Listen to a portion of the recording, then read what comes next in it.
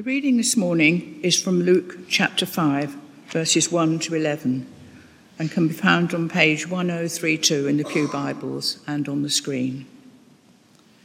Jesus calls his first disciples. One day, as Jesus was standing by the lake of Gennesaret, the people were crowding round him and listening to the word of God. He saw at the water's edge 2 boats left there by the fishermen who were washing their nets. He got into one of the boats, the one belonging to Simon, and asked him to put out a little from the shore. Then he sat down and talked to the people from the boat. When he had finished speaking, he said to Simon, "Put out into deep water and let down the nets for a catch." Simon answered, "Master, we've worked hard all night and haven't caught anything, but because you say so, I will let down the nets." When they had done so, they caught such a large number of fish that their nets began to break. So they signaled to their partners in the other boats to come and help them, and they came and filled both boats so full that they began to sink. When Simon Peter saw this, he fell at Jesus' knees and said, "Go away from me, Lord, I'm a sinful man." For he and all his companions were astonished at the catch of fish they had taken. And so were James and John, the sons of Zebedee, Simon's partners. Then Jesus said to Simon, "Don't be afraid. From now on you will fish for people." So they pulled their boats up on the shore, left everything, and followed him. This is the word of the Lord. It's really great to be back here in Blackheath, and great to hear those prayers that Tony just prayed as well, and all the ongoing support for mission. I really vividly remember so many of those mission partners, praying for them, helping to kind of partner with them, and it's great that they're still receiving those bits of support. I was shocked in the first service to hear that Neil and Joya Boyle are having a grandchild.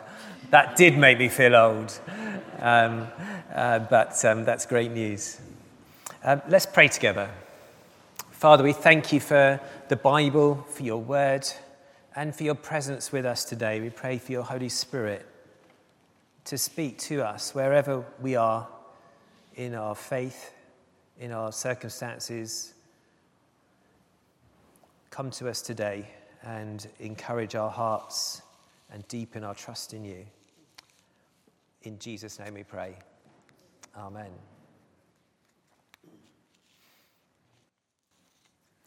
It's great to see so many kind of faces in the church that I don't recognise, as well as the ones that I do recognise. I'm definitely going to take Eddie up on his invitation to come and snoop around the vicarage. Was it next Sunday? Next weekend. See what changes you've made to the vicarage. But no, it's really, really good to be back. And, look forward to talking to some of you after the service today. We're going to talk a bit about mission, and I wanted to kind of just share, first of all, my context, what I'm doing and where I am, and maybe we've got a slide up about that. So I'm working as an archdeacon. You might not know what that is, but it's supporting the churches in London to grow and to thrive in their work. And I'm based in Hackney.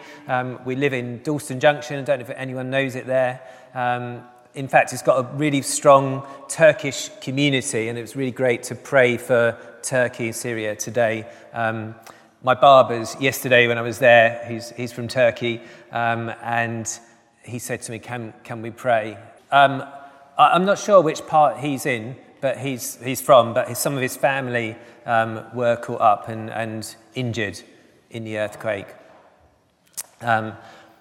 It's a really diverse bit of London, East London, and in terms of stats, if you were to make it a city, it's the 3rd largest city in the country. There's kind of nearly 900,000 population, actually, and so it's a real mission opportunity to try and revive, renew, strengthen churches. And our vision in London is to help every Londoner encounter the love of Christ for themselves, and that's our work and our task. And part of that involves getting churches to work together to think about fresh ways of being church in our city. And when I was at a meeting the other week about this, this scripture that we've chosen today, Luke chapter 5, was shared because it's got this wonderful story of the fishermen going out onto the lake, catching a haul of fish.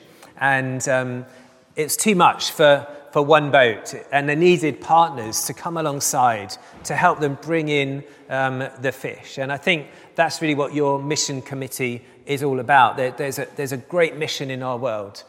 So many need to know and experience the love of Christ. And even though we might be a long way away from where some of our mission partners are, we can share with them in prayer, in giving, in supporting them to bring in that harvest.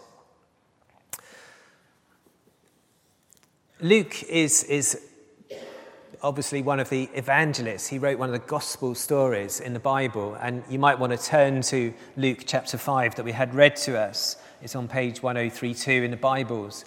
And right at the beginning of Luke chapter 1, he describes for us why he has written his version of Jesus' life.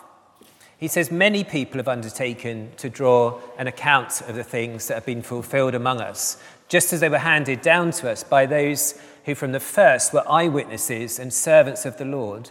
And with this in mind, since I myself have carefully investigated everything from the beginning, I too decided to write an account for you, O most excellent Theophilus, so that you may know the certainty of the things you have been taught. Luke has heard about Jesus, and yet he knows there's these accounts of Jesus' life, but he decides to write his own version.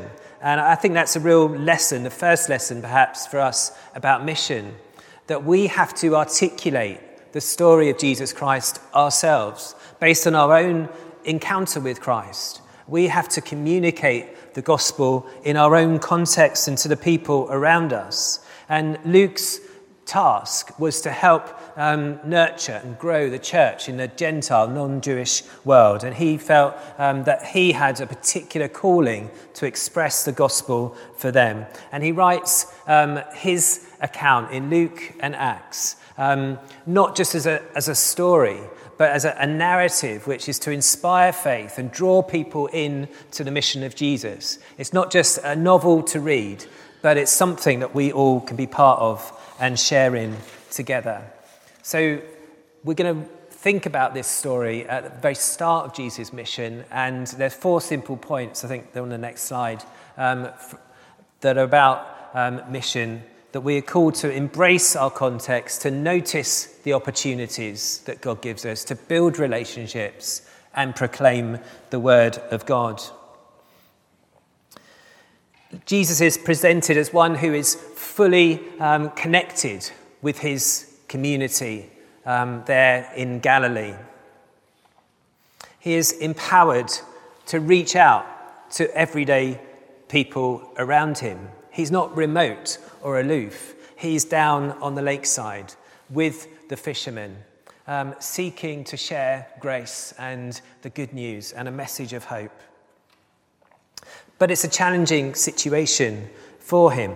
If we read chapter 4 of Luke's Gospel, you see that he's been sent out into the wilderness.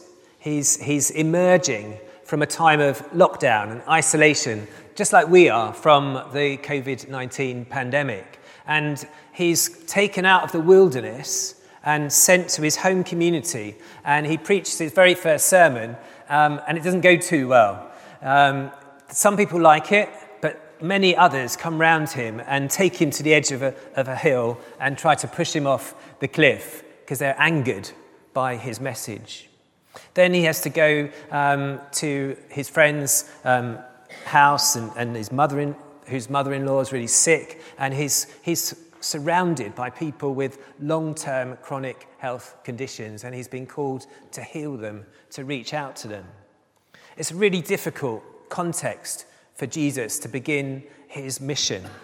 And yet, he is full of grace, full of energy, and full of hope that God is bringing his kingdom even into that difficult, challenging context.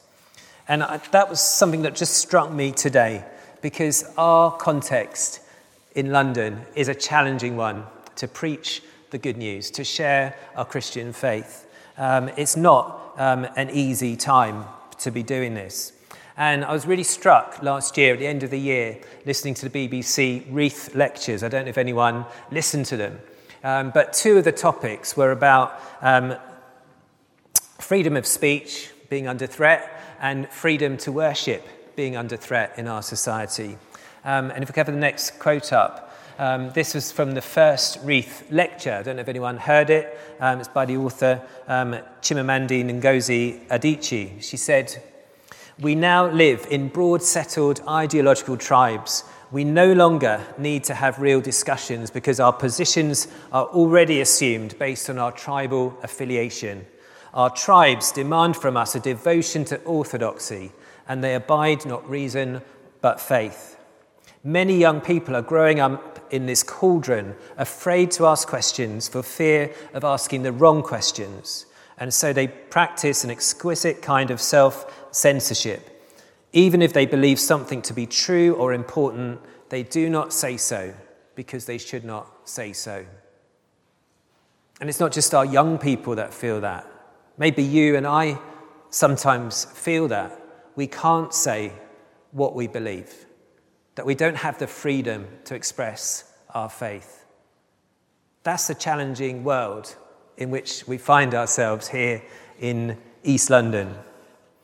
And the former Archbishop of Canterbury gave the second lecture, and you may not always agree with what he says, but I think this statement is a really helpful one. He said, will the public square find a space for a person holding religious beliefs beyond lukewarm tolerance?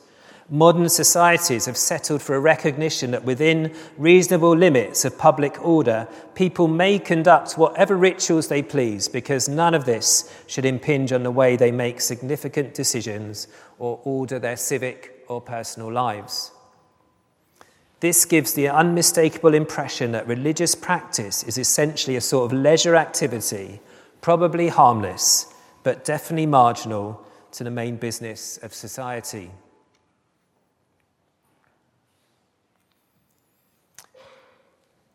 We are in a world where people think religion is, oh yeah, that's fine for you in your private life. It's like a kind of hobby, a kind of private members club, but don't let it impact on wider society, on wider community. It's a challenging context, but we should take heart and encouragement from Jesus' example, and from the example of the early church, who took the gospel, the good news, and planted those seeds in the world, and we are to do the same. The next point is about Jesus noticing the opportunity. So there he is on the lakeside, and he notices a boat that's not being used. He's trying to reach a whole range of people. There's a big crowd on the seashore, and he says, "We're going to take that boat. I'm going to sit in there and preach, and the message is going to get amplified over the lake to the crowds on the shore. This is the best way to share my message with these people." And that's such a simple part of mission, noticing what's around us and taking those opportunities to reach the people kind of on the doorstep. And I was reflecting of how this church, shortly before I arrived as vicar, had used some money from a bank account to buy a house in part of this parish where there wasn't much connection, much involvement from the church. It's down on Coombe Avenue, and Lou and Victoria have been living there kind of, I think, was it about 15 years, trying to be a witness to Christ here in Blackheath. And the church not only did a kind of financial investment in buying that house, but they took it as a mission opportunity. There was a gap, there was an opportunity, they filled it. Last week up in Hackney, I was sitting down with a group of older ladies in one of our churches, having a cup of tea, and they started talking about a friend of theirs who's called Brenda Webb. Some of you probably know Brenda. She's a long-term member of this church. And they were telling me of how Brenda noticed an advert in the Church Times for help for God's mission in Hackney.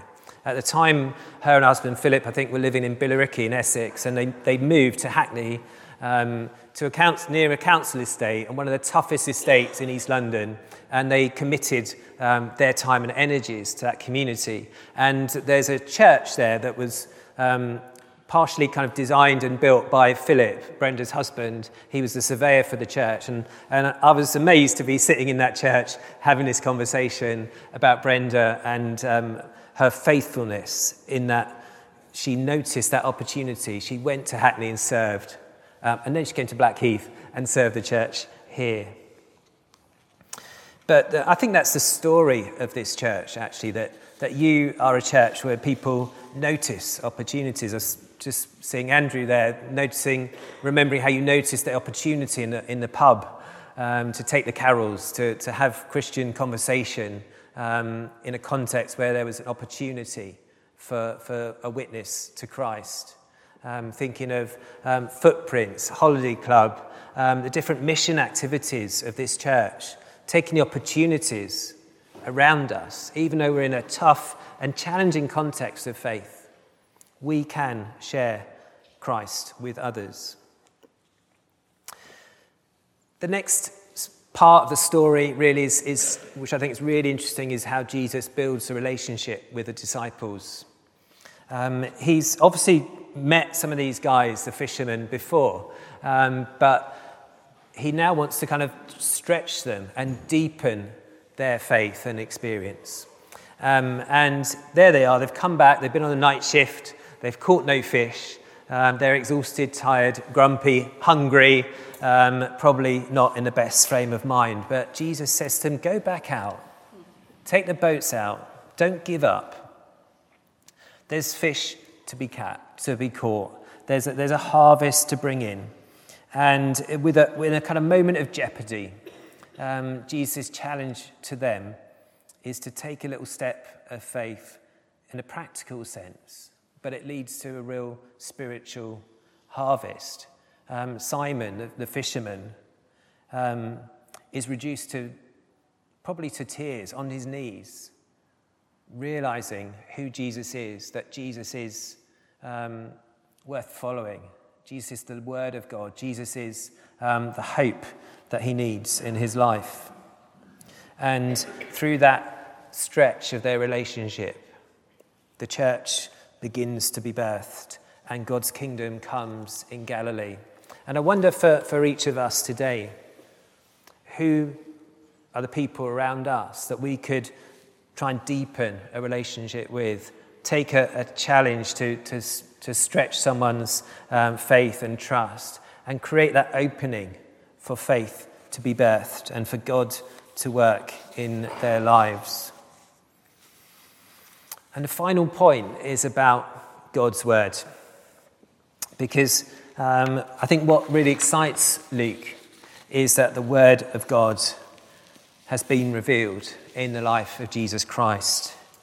And the word of God is still being revealed through Christ and through his people. And that's why he writes the Acts of the Apostles.